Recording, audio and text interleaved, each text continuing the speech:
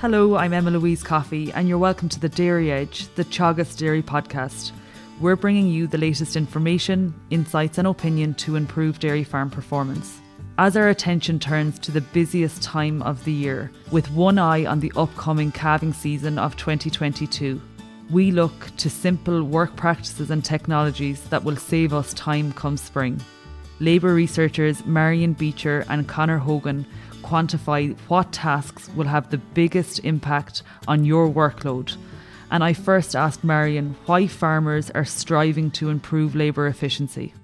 From research, farmers are actually putting an increased emphasis on their own work-life balance.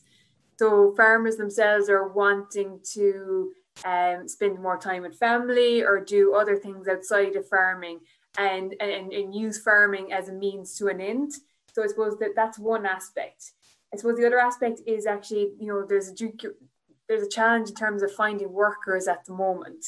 So the availability of workers has led to an increase in the interest in terms of improving labour efficiency. But there's also other aspects such as, by improving labour efficiency, it's not all about necessarily about, saving time in certain instances, but it's about making the work more enjoyable and more easier. And if that happens, then it's likely to be done better. And I suppose the knock-on benefits of that is that it actually, increases profits, or it makes it easier to attract people to work on your farm. And then I suppose overall, on the grand scheme of things, it comes back to money. And actually, by improving your labour efficiency, you can reduce your costs and increase profits. And if we consider, it's not that far away from the 1st of February, hard to believe as the year is flying by, but, February is just around the corner and by and large farmers will start calving cows around the 1st of February. If we consider that, February calving time and into the onset of the breeding, looking at spring summertime, how much of our workload is compacted into that 5-month period? Yeah, so I suppose that for first seasonal calving based systems, as you described there, Louise, research has shown that for the spring and summer periods combined, it counts for 57% of the total annual work. And of that 57%, almost a third of that, 32% occurs in that springtime, so in that February, March and April period, and then 25% over the summer. So it's a huge chunk of the annual workload on seasonal calving systems that goes into that, first 6 months of the year effectively. And Conor, you would have looked at this time frame on a study that you've carried out with dairy farmers across the country. Can you give us some information about the farms you would have studied? Yeah, so on the back of what Marion said, Emma Louise, we did a study from February to June in 2019, basically looking to measure labour input on farms. And 82 farms took part in this study, and they basically recorded their time input once a week on a different day each week for that time frame. Basically the aim of that study was to basically capture and benchmark labour input on farms in that period. And we would have found that farms were working about, it ended up that it was 18.2 hours per cow for that period from February to June for an average herd size of about 137 cows. So significant time input was going in during that period. And that 18.2 hours per cow, is that fairly standard, Conor, with what we would have seen in previous work carried out on labour measurement, or where does it rank? So relative to say Justine Deming's study, which would have been in say 2015 and 16, but that focused on, I suppose, specifically labour efficient farms. But our study would have found that farmers were working more hours per cow for this period. Her average was about 21 or 22 hours per cow for the full year, whereas ours found they were working 18.2 for just this time frame. So it was significantly more for the period, but a different and a more representative sample of farmers in this study. And looking then specifically, you measured labour input on these farms. I suppose, could you categorise what type of tasks you identified farmers doing and where, I suppose, was the majority of their time spent? So we divided basically on this smartphone app on which farmers were recording there was 10 separate tasks. So what we found was milking was the most time consuming task, as you'd expect. That was just over 30% of time. And this was followed by calf care at 14%, grassland management at 13%, cow care then, and repairs and maintenance both at 10%. They were the 5 most time consuming tasks on farm. And what level of work practices and technologies from a labour efficiency perspective did you observe on those farms, Conor? So as part of the study, Emma Louise, we assessed what work practice and technology implementation was being put in on these farms, and of the farms we basically found that there was 59 work practices and technologies that were related to labour efficiency. So basically each farm then was given a score based on this. So where you implemented best practice for labour efficiency for a given work practice or technology, you were allocated a point or one score. So what we found was that on average, farms implemented 30 work practices and technologies out of the 59, so just over 50% of them. And basically, there was a large range, once again, like all things related to labour efficiency, there was a large range in implementation of these work practices and technologies. So it highlights that, I suppose, there's room to improve on many farms, and that there's large potential gains regarding labour efficiency to do with the work practices and technologies. And Conor, we would often hear, larger herds tend to be more labour efficient. Is that something that you would have observed within this study? That's something that we saw, Emma Louise. And it was also something that we saw with the work practice and technology implementation, that larger farms were implementing more practices and technologies than smaller farms. And it's likely to be part of the reason why they're more labour efficient. So just on that point, Emma Louise, what we've seen and what Conor has seen and what to tally up with previous research is that herd size isn't a barrier to being labour efficient. And we've seen a huge range within herd size categories as well. So in smaller farms, we've seen that they can be equally as efficient as some of the larger farms. And there's huge variation regardless of herd size out on farm. And I suppose that's the same with everything in terms of, grassland management. We've seen some farms can grow, 15 or 16 tons of grass, and others are struggling with, 8 or 9 tons of grass in the year. So there is huge variation within herd sizes, as well as increasing herd size. And it's interesting. It's a really good point you make, Marion. And while the trend is, as you increase the number of cows, there is increased efficiency, but there's, regardless of herd size, there's a huge range in terms of what people are achieving. And to you, Conor, if we consider the springtime, and every year I would say the biggest learning that I would get in terms of saving time and improving labour efficiency would be once a day milking in the month of February. You've identified 59 tasks across the spring and summer. So let's talk through some of those. What are the practices and technologies that you would have investigated that you would see easiest to implement on farm? So Emma Louise, there's a huge amount of practices and technologies available to us to improve labour efficiency, but I suppose it is important to focus on the ones that are easiest to implement. And there's lots of work organisation practices that should be relatively straightforward to implement, yet there isn't yet uptake of them isn't fully across the board isn't overly high with some of the practices. Like some of these would include leaving the milking pit to feed calves during milking is still being done on many farms, and having to herd cows into the parlour for each row of cows is another one. Feeding calves with buckets, or there's plenty of mechanical techniques to draw milk, so we should be looking to avoid buckets and that sort of stuff, and limiting kind of manual work as well, stuff like hand scraping and that. And like these tasks should be relatively easy to implement, and they should also have benefits not only for labour efficiency but also as regards manual work and limiting how much manual work we'll have to be doing on farm because there's enough of it. And talk through then the amount of time farmers will save as a result of implementing some of these practices or technologies?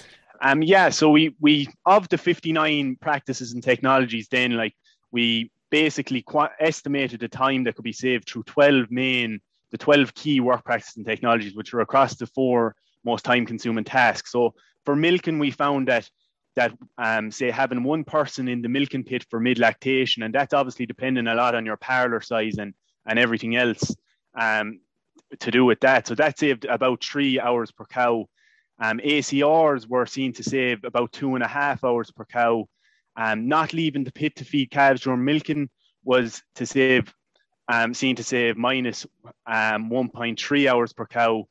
And having the ability to operate exit gates from anywhere in the pit was 0.9 hours per cow. And then herding cows in and out mechanically, so basically on a quad or in a farm jeep, or that was 0.9 hours per cow again. So large savings there through some relatively straightforward practices and around milking. So similarly, then there was a couple for calf care as well. So basically, contract rearing was seen to save about 0.8 hours per cow. Automatic or ad-lib calf feeders, about 0.7 hours per cow.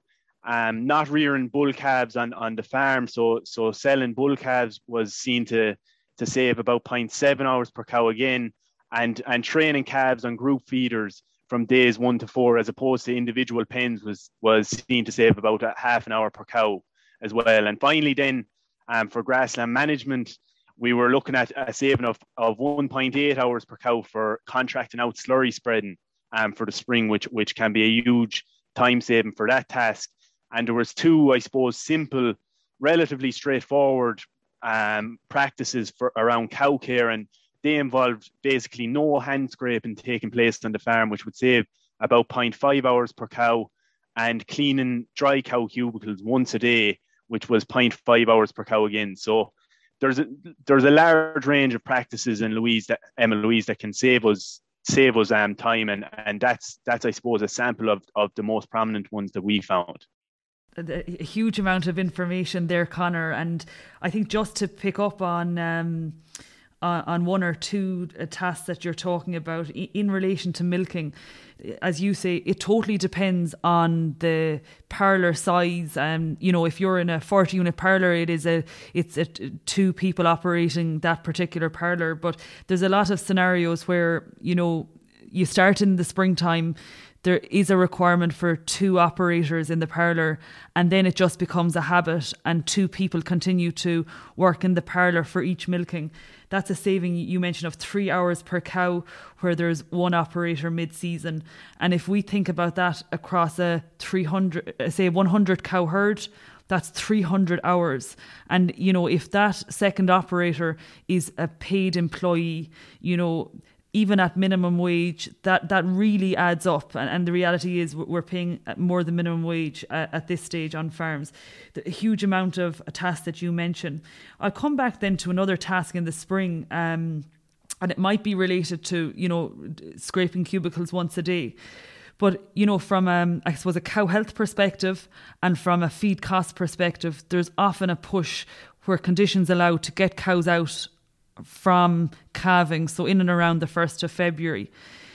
Could you quantify the time saving, Conor, if you get cows out to grass compared with if you kept them in the shed and you were feeding them silage and scraping and liming cubicles twice a day?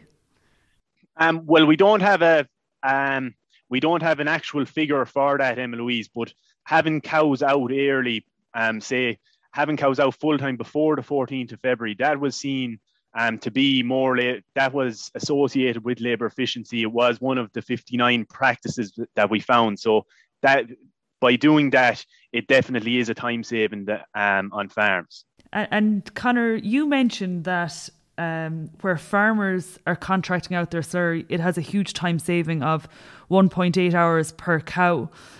The use of the contractor is something we often talk about for the spring, but potentially underutilised on farms. What tasks would you see farmers could engage with the contracting out work during the busy time? Yeah, so slurry was obviously a hugely important one, Emma Louise. And there's also the spreading of soil water and fertilizer by the contractor at that time of year. They were also shown to be labour efficient practices as well. And like on the contractors, there's also huge potential there as regards potentially, say, feeding. Contract rearing calves, it was another one that is a labour efficient practice. And there's also contracting out any repairs and maintenance work on the farm to specialist people where possible. It's going to save time on the farm, so should be definitely considered. And some of the practices and technologies that Conor has mentioned, involve automation or, investment in facilities, which invariably have a financial cost. With the exception of labour, what should farmers consider when they're completing, say, a cost-benefit analysis in considering one of these technologies? Yeah, that's a fair point. I suppose many of the tasks, many of the things that Conor has identified are very little cost, but there are obviously ones that do incur a higher cost. And I suppose it's up to each individual farmer to weigh it up for his and her individual situation. And I suppose the first thing to look at is actually what task is that job or automation or technology going to do. And it should be focus on one of the most time-consuming tasks, ideally. So either milking or calf care. And I suppose you have to consider, the overall cost of the technology or practice that you're implementing. But I suppose then it's important to look at the benefits of that technology. And I suppose looking at the indirect benefits of, what would be the cost if that job wasn't done properly or correctly? So example, over milking. So if you over milk cows, you're more susceptible to mastitis, and what's the cost of that? That could be, antibiotic tubes, or it could also be the time actually in treating sick cows as well. And then I suppose you have to look, as it was, that's tied in with the time saved. So again, you were talking, Emma Louise, about the paying staff on an hourly basis. And actually, if you can implement a technology that will automate or partially automate a process, well, then you're going to save in terms of your time or staff time.